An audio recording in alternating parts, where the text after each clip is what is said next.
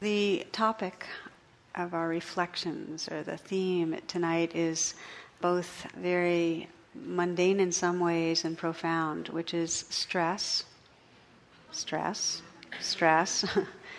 and how the quality of presence that we're cultivating can actually transform our experience into one that's liberating.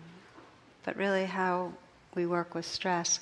And it's really a seasonal talk, and it may be that not everyone here has this, but with the days shortening and holiday that coming up, that has everything so much to do with consuming and speeding up and traffic. And I think it's partly for me because I'm on the Beltway more than I used to be that I'm noticing it. Halloween, I spent a lot of years where my biggest angst was getting the right amount of candy. Like getting too much, I always felt like what a fool I am, and it felt so wasteful. And getting too little and seeing the disappointed looks on those innocent faces, when they got 2 candy kisses, So, and then the pounds of stuff I'd never buy for my son. My dog would die if they ate, that I'm handing out. So that was the stress for me. But it's more than Halloween, and it's more than the holidays. There's something that just, when we speed up, I've said many times in here, shared that the Chinese syllable for speed is heart-killing. That's the meaning of it. And Thomas Merton talks about the pace of our culture, our speed, as a kind of violence to our own bodies and to the natural rhythms.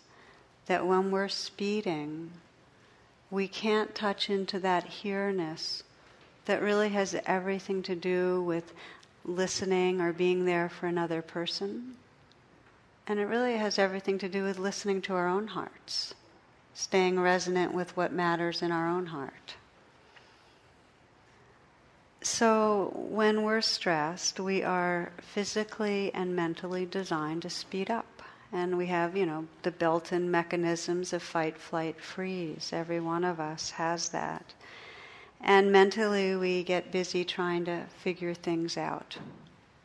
Have you noticed how much time you spend trying to figure something out? Not importance, not the deep stuff, like the meaning of life level, even that can be a waste of time, but, just over and over again, just trying to figure something out. When things are stressful, there's this kind of inquiry, what else can I do to in some way relieve this chronic anxiety? One little girl told me her favorite Halloween riddle, which is, why do mummies have so much trouble making friends? It's because they're so wrapped up in themselves. But I liked it because, we're wrapped up when we're stressed, we're wrapped up in our agenda. I mean, that's the bottom line, that when we're stressed, we're trying to get things done, and our mind narrows and fixates and speeds up, and our body tightens, and we're not available. We're not available to ourselves or our world. The more concerned we are about something bad around the corner or about falling short, the less capacity for intimacy. It's just direct correlation. So one of the great Zen masters put it really, really well. He said, to be free is to be without anxiety about imperfection. And that's one of the mantras or teachings that I think deserves a lot of reflection, to be without anxiety about imperfection. And my understanding of imperfection is just the messiness of being human, the emotions that come up, not because we want to have that emotion, but they just do, or the obsessions that we get caught in, and we each do. The reactivity that we have, the ways we act out and we wish we hadn't. It's just our human conditioning. And imperfection has a feeling of off-balancedness or not okayness, or something needs attention. It's stress, basically. So just to invite you to, as a way to begin this inquiry, to close your eyes. I want just to check in for a moment for yourself.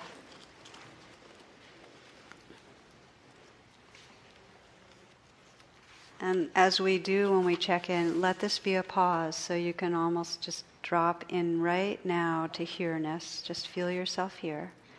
Feel your breath. Feel the sensations that are here.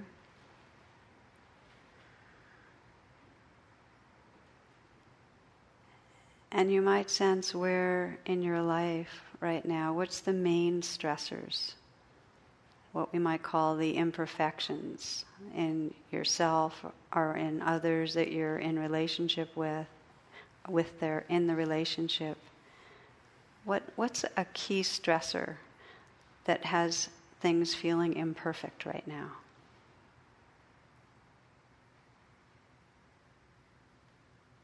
It might be the stressor is your own behavior, maybe an addictive behavior.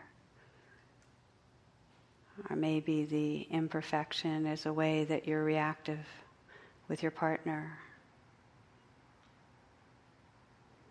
Or maybe the imperfection is something to do with your health.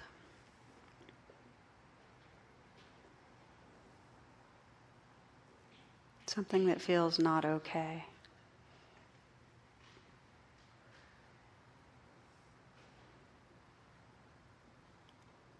And just for a moment, imagine what it would be like if you were without anxiety about this imperfection. That the behavior, the thoughts, the feelings were there, but you didn't add on some anxiety about it. That you let yourself relax with it and say, okay, this is how it is right now.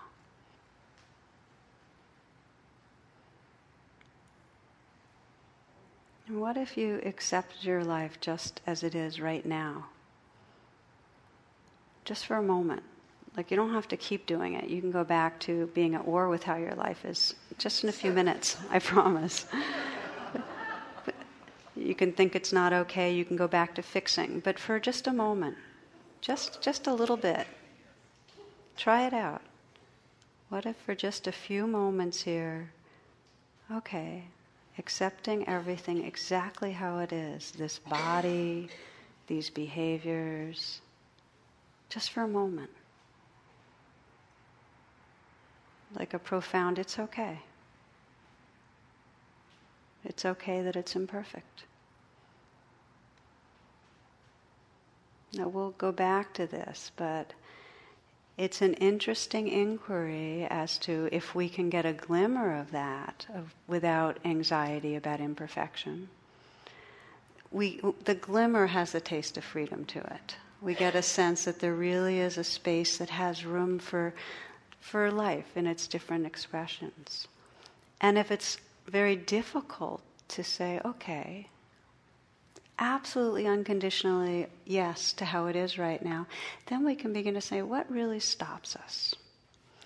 And what most people find is that there's this fear about relaxing with how it is, that if we relax about how it is, if I relax about my controlling, judgmental, lashing out behavior, then I'll just get worse. It'll just get out of control. It'll go crazy. That will never change. That will get passive. That will resign to things. If we accept life as it is, we will not do anything to stop the wars in the world or the injustice. There's this fear that if we're without anxiety about imperfection, our own and the world, that everything will go crazy and get worse. We are very hooked on being vigilant. Now imagine, and this is just an imagine, some of our earliest mammalian ancestors, little rodent-like creatures scurrying about in the shadows right after the last dinosaurs. And the ones that became relaxed, just open and enjoying the pleasant sensations of a good meal, warm rocks, sweet-smelling flowers. Crunch. They got eaten because they missed the sound of a slither nearby. Right? These were the guys that were without anxiety about imperfection. Crunch. So the ones that lived to pass on their genes were nervous and jumpy. They were quick to notice threats and to remember painful experiences. Now, that tells us a whole lot, doesn't it? I mean, some of you are scientists here and know about, just if you look at evolutionary science, there's a good reason that we are rigged to be vigilant.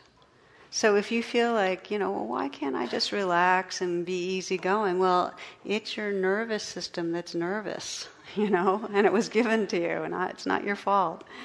So the same circuitry is alive and well in our brains today, that we are rigged to scan for what can go wrong. And when we inevitably find negative things, because, there's painful stuff that goes on, it gets stored immediately and it's made available for rapid recall. Whereas pleasant stuff enters a different part of our memory. It's like we are biased towards the negative to survive, okay? Now the challenge with this, somebody described it this way, some of you might remember this. A linguistic professor was lecturing to his class one day. In English, he said, a double negative forms a positive. In some languages, though, such as Russian, a double negative is still a negative. However, there is no language wherein a double positive can form a negative. A voice from the back of the room piped up, "Yeah, right."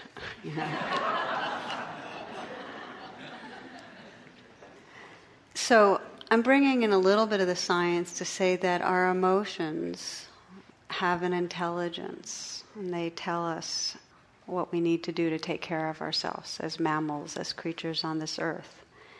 Like a good athlete, if ideally we notice something that needs a response, we respond, we put out effort, our heart revs up, the pulse goes quicker, we do the job, and then when we stop, we come back to rest, and there's not like we're still fleeing from a monster. We come back and resume normalcy. Here's the problem, and here's where the suffering is. That we don't do that usually. We live in a chronic sense of something's about to go wrong. For most of us, our nervous systems have become habituated to constantly apprehending, around the corner, something is going to go wrong, and we need to tense against it. And what happens is it proliferates, and the way it takes shape in us humans is judgment, that we are hooked on constantly judging ourselves and others. We're hooked on it. We get caught in all this emotional reactivity of shame or anger or fear. And so it's not just a healthy response to a immediately presenting environmental challenge, it's our nervous system ends up getting habituated. And this is what the Buddha called suffering, that we leave home, we forget the place of listening, of presence, of open-heartedness, and we're in a chronic state of fight-flight. So someone says to us, well, just relax. And that's like an insult. Have you ever noticed that? Like, that's one of the worst insults. First of all, it says you're uptight, relax, But even beyond that, we can't. We can't just go, just relax. Like when you hear the guided meditation, just feel the breath come in and open and receive the breath and just release with the out-breath. How easy is that? The mind just trips off into something else, right? I mean, if you have a voice for a while, you can stay with it, but left to our own devices, just relax. That's not our habit. So what goes on for most of us, and this is the kind of basic Buddhist teachings, and it's also in Western psychology, that when there's pleasantness, rather than just feeling the pleasantness and maybe wanting some, but just enjoying it, we get hooked on how do I get more, and it's going to be gone soon, and maybe I don't deserve it in the first place, that kind of thing. When it's unpleasant, our body gets geared to, we got to get away. When it's unpleasant, and even, it's not that we shouldn't try to deal with unpleasantness, but some unpleasantness we can't, like some of the things about aging and getting sick and dying, we can't control. But there's this tensing against, and there's a sense when there's unpleasantness that we have to do something. So we get caught in this chronic sense of have to do something. We're living with this kind of restlessness that always puts us into, they call that human doing, One of my favorite examples, a couple of New Jersey hunters are out in the woods when one of them falls to the ground. He doesn't seem to be breathing. His eyes are rolled back in his head. The other guy whips out his cell phone and calls the emergency services. He gasps to the operator, "My friend is dead. What can I do?" The operator, in a calm, soothing voice, says, "Just relax. Take it easy. I can help. First, let's make sure he's dead." There's a silence. Then a shot is heard. The guy's voice comes back on the line. He says, "Okay, now what?"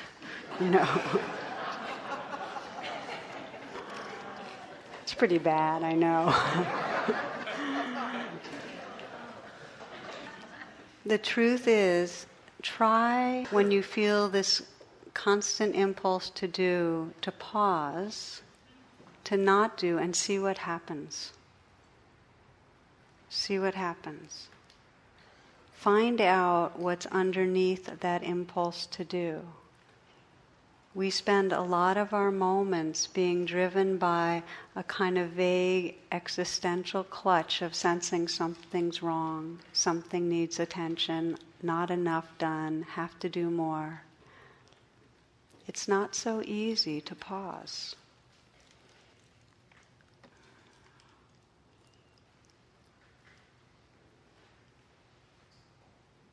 There's a word in the Tibetan tradition, shempa, which is this kind of stickiness that keeps us hooked on doing more, resisting, grabbing. It's this conditioning that, in some sense, is constantly driven by this not enough, something's missing, something's wrong experience. And then there's the shempa that gets added to shempa, and that's what I want to talk about, which is we could each examine the ways we get stuck. And each of us has our patterns of how we respond to stress. And some of us go into neurotic busy doing, and some of us freeze or then eat a lot of food to kind of quiet it down, and some of us get blaming the other person that's not doing their... We each have our strategies, right? We do. Then what happens as we start waking up and wanting to really be a more free, open-hearted being is the next level of shempa is we start really disliking ourselves for our shempa. That's shempa on shempa, shempa squared. It's really deadly.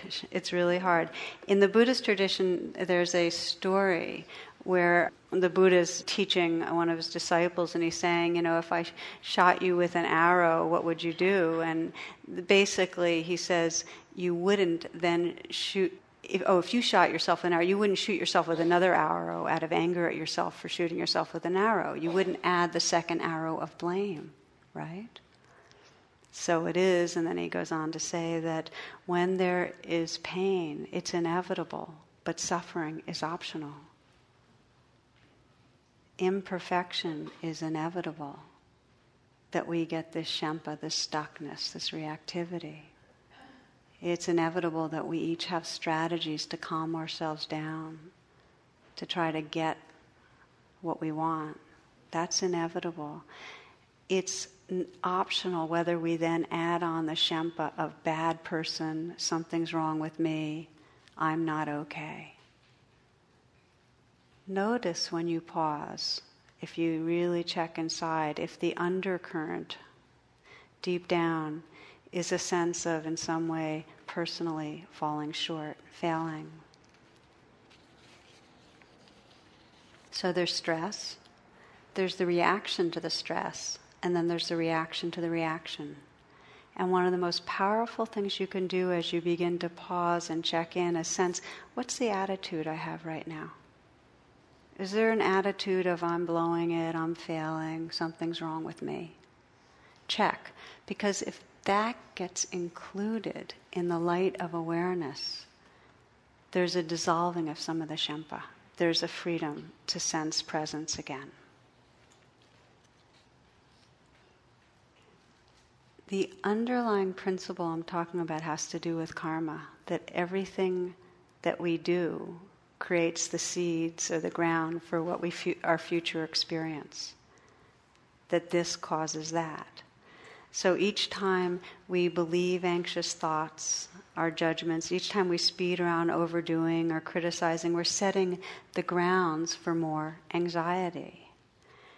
And that the way that we change our karma, if you feel stuck in a pattern of chronic anxiety or chronic depression or chronic feelings of woundedness or victimization, you fuel it by continuing to have the same thoughts and behaviors. How do we cut the chain? How do we wake up from the trance of stress and reactivity? To pause and notice what's happening in the moment. To take the risk to begin to make friends with what's right here, rather than acting out of what's here. There's a place in the bull ring where the bull feels absolutely safe. If he can reach this place, he stops running and can gather his strength, get renewed. He's no longer afraid. From the perspective of the opponent, the bull becomes dangerous. The job of the matador is to be sure the bull does not have time to occupy this place of wholeness. Okay, so in the bull ring, there's a place in the bull ring where if the bull can get there, there's a kind of power and safety. It's called carencia. As human beings, carencia is within us. Every one of us has a kind of still place, a wholeness, a place of heart and presence that if we can pause in the midst of stress and instead of play out our strategy, which just keeps the karma rolling, right? If we can pause and find carencia, that's the presence, the awakeness, the tenderness of being right here. If we can do that, then we actually have found the gateway to wholeness. We have broken the pattern of stress and reactivity. So the bottom line is that our karma continues in a kind of tight, anxious, selfing way when we play out the same patterns, and we cut through it when we can pause and begin to relax with what's unrelaxed. Begin to be not anxious about what feels not okay. Give you an example that really touched me, which was that the Dalai Lama was being interviewed a few years ago by a psychologist for his book Art of Happiness. And the question that the interviewer asked was, did he have any experiences of guilt or remorse? And he said, guilt, but remorse, maybe. And then he told a story, and he told a time of when an elderly monk had asked him about doing some yoga exercises that were designed for young people. And the Dalai Lama recommended to this elderly monk that he not do them because he was too old for them. And then he found out soon after that the man committed suicide so he could be reborn in a younger body. And so the interviewer said, well, how did you get beyond the pain of those feelings? And there was a long pause. And then he said, I didn't. They didn't go away, they're still here. I just don't allow them to drag me away, to pull me down.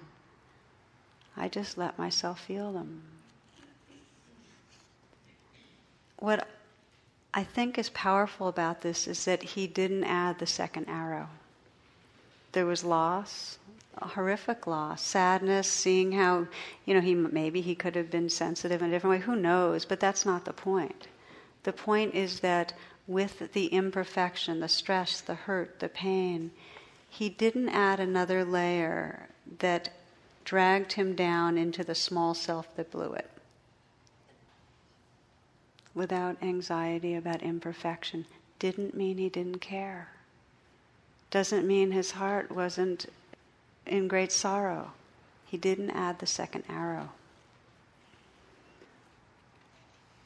So this is the really a radical pathway of discontinuing the chain of karma, which is what happens whenever we're stressed, which is really to pause and recognize what's going on inside us instead of acting, to be with what's there, to try to relax with and allow what's there. In my own life, probably one of the best training grounds has been the stress of parenting, and it's very easy to fly in the face of the imperfections of mothering, the sense of the identity of a bad mother, that I'm blowing it. And the themes have changed over the years in terms of what goes on around it, but there's some basic sense of whenever I am wanting things to be good for my son or afraid they're not going to be good, I get controlling. I put in my opinions and I try to direct the conversation and I try to direct his life and existence. And every time I do it, it creates distance. Every time I'm anxious on behalf of him, and then that's stress. And then what happens is I act out on it and I inject something into the conversation or I bug him about something. On some level, I've created distance. Now, this doesn't mean there's not a place in mothering for giving your opinion or offering guidance. But that's not the energy I'm talking about. I'm talking about bugging and needling and controlling. And so then what happens is I do it, it creates distance, and then I don't like myself. And then in not liking myself, I create more distance. So that's the kind of karmic chain.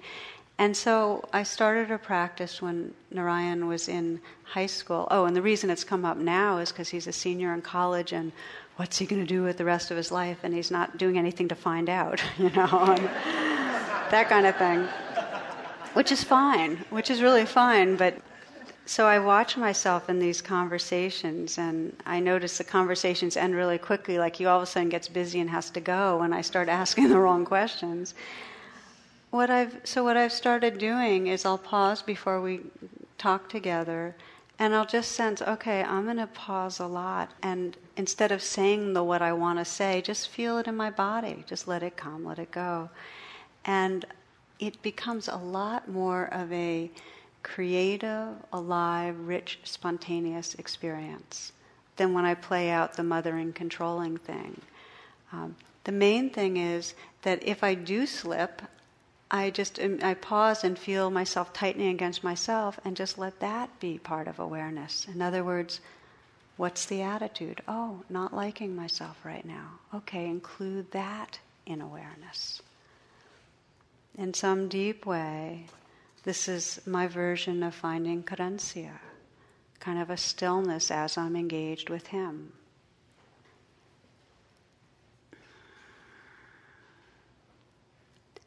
So tonight I'm talking about using the word stress, and it really has to do with any time in our lives we go into some chain of reactivity where we speed up, shut down, get into controlling, judging. And how do we interrupt that pattern and find a deeper sense of love and freedom? That's the inquiry. And it's an inquiry that deserves our attention for the rest of our lives, because it's about really living fully. The training we do here is the grounds of that. That when we get quiet and notice that the mind has gone off and in its chain of reactivity, we go, oh, thinking. We pause. We don't judge the thinking, but to begin listening. What's actually here? That's the question. What's actually happening? We pause and feel our bodies, and I invite you to do it right now, just to feel your body and sense if there's any kind of a clenching or tightness here. How does relaxing our body happen? You might clench your fist. Why don't you try this for a moment? Just clench it. Just feel a tightness in the fist. Now, how do we unclench a clench? The first step is you have to really know the clench is there. So feel the clench and know what's happening. And then explore, what does it mean to unclench? Relaxing is actually discontinuing the doing of the clenching. You can't say just relax and do something. It's undoing the doing. Now, just as your eyes are closed, just feel your body. Is there anywhere else you can undo a kind of unconscious tensing? Because tension is the body's way of not allowing life as it is. Can you let go in the shoulders a little? It's really letting go into naturalness, into more of a flow, a movement in an inner way.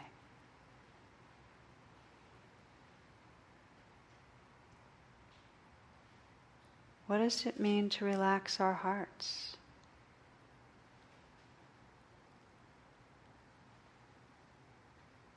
It means noticing how our hearts are tight, just noticing. And see what happens if you bring a relaxed attention to the tightness in the heart. Just breathe with it.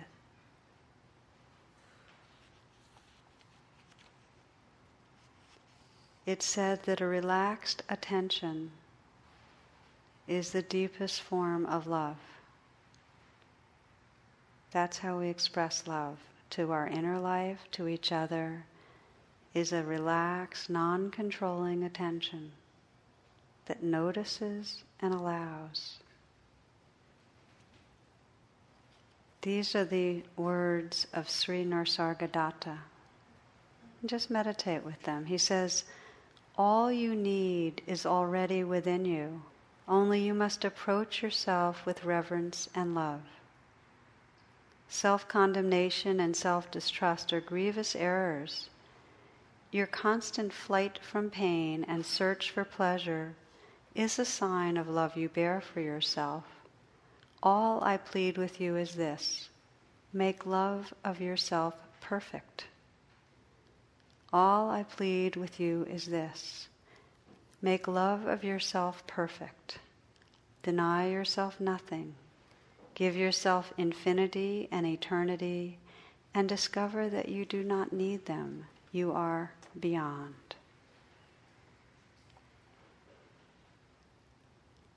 Our deepest stress is that we're at war with ourselves. That is our deepest trap, the shempa, the stuckness, is being at war with how it is inside us. So what does it mean to say, make love of yourself perfect?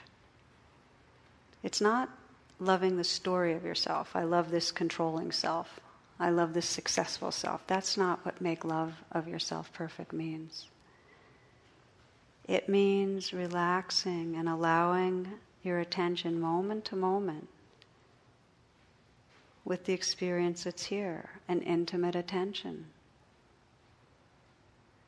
In the same way that we make love of another perfect, allowing them to be just as they are. Full presence with another just as they are.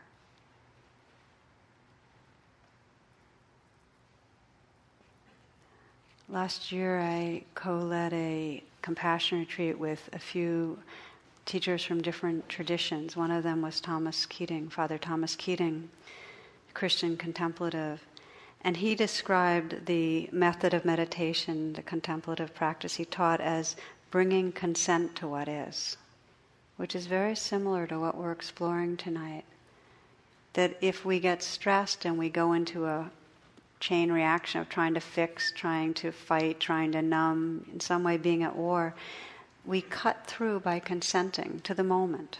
We're not saying, oh, for the rest of my life I'm going to be passive, but we're consenting just to this moment.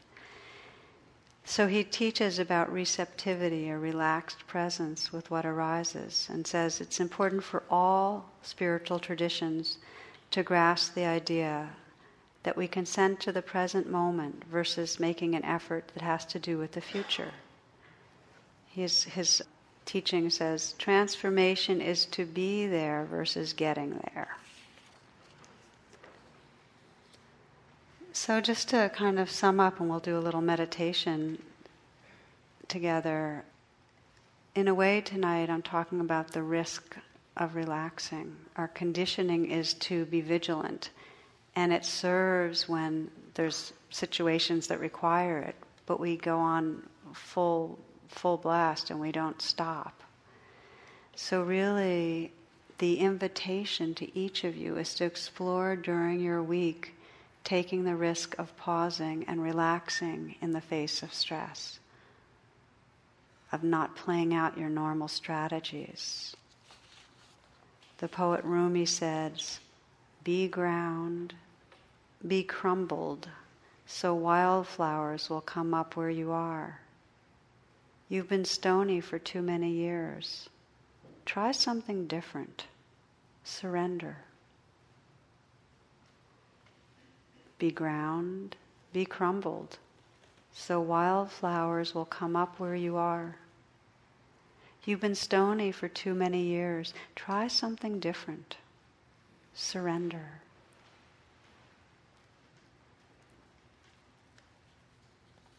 So maybe as just to kind of close, when we say wildflowers will come up where you are, what are the gifts, the wildflowers that arise when we take this risk in the face of stress to pause?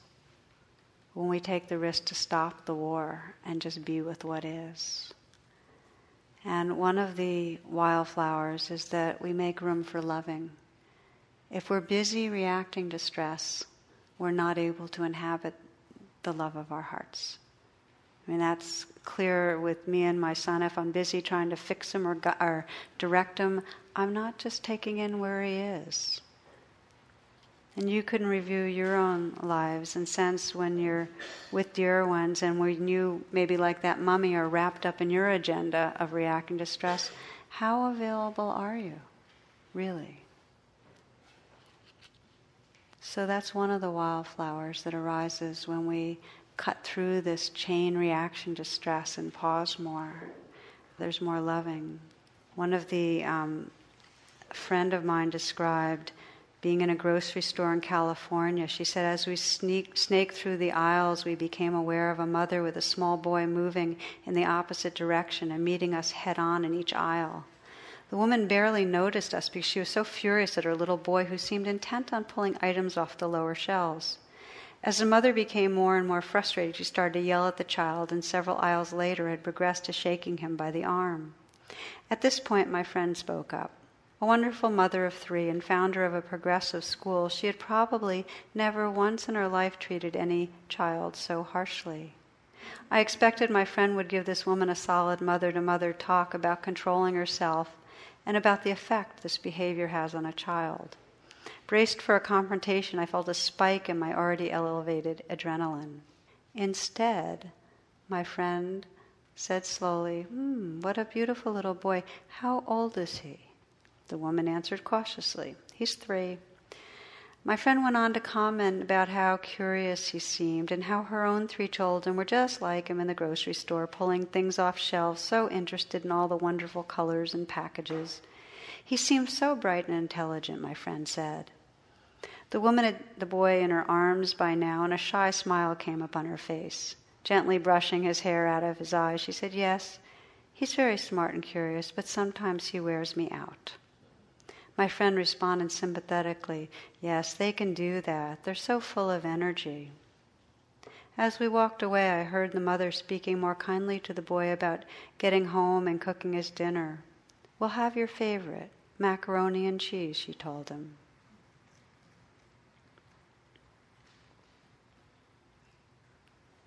So that's the first wildflower I want to mention when we begin to pause and arrive in what's here, even when it's that uneasiness and that feeling we should be doing more. The second is more aliveness, that when we're in our stress reaction, it's very hard to enjoy the brilliance of the autumn sky and leaves, the smells, the sounds, or the laugh of a child, or the feeling of the breath. It's very hard to be intimate with anything. Storm Jameson writes, "There's only one world, the world pressing against you at this minute. There's only 1 minute in which you are alive, this minute, here and now.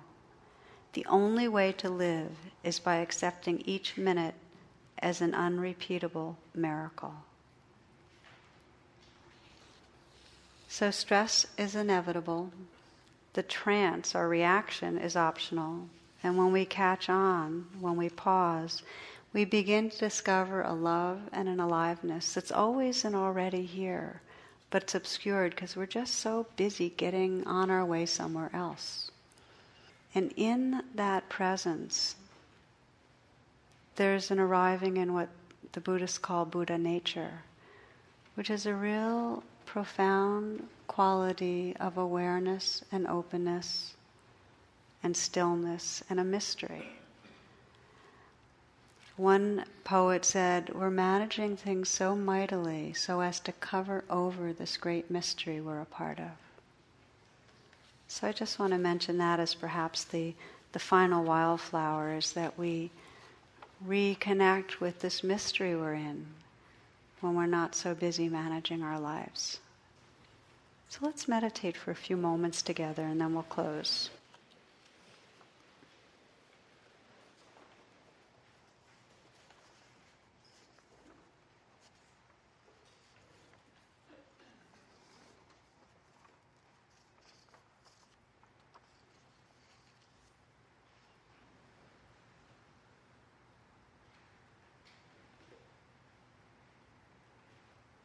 In this pause, just let the mind relax open, listening, letting the sounds wash through you.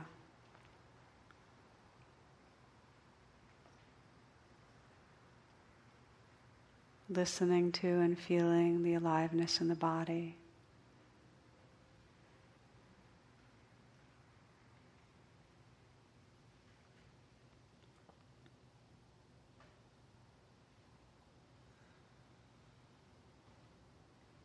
If there's a stressful part of your life calling your attention, just sense what's happening.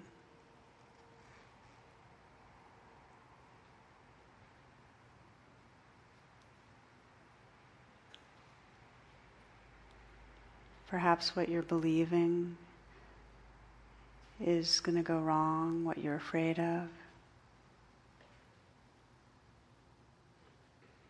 What comes up in your body when you tune into this.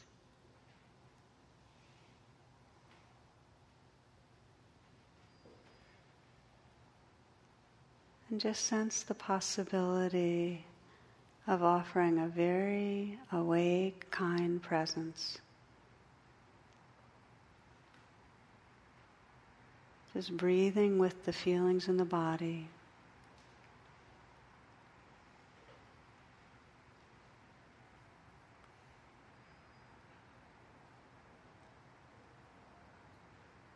Sensing the space, the presence that lets you know the possibility of being without anxiety about imperfection. That there's room for this life just as it is.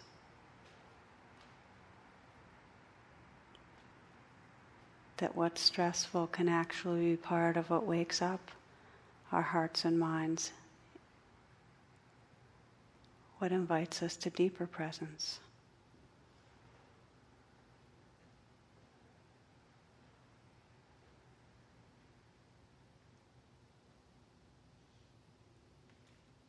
Alive, kind, and awake.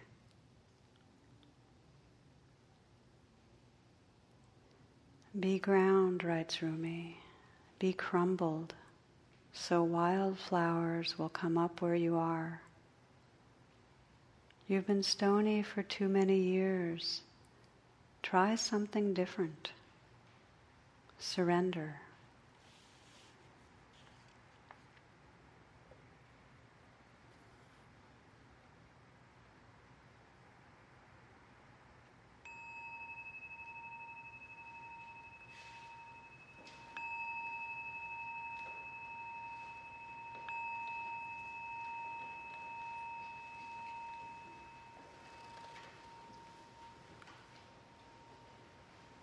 Namaste.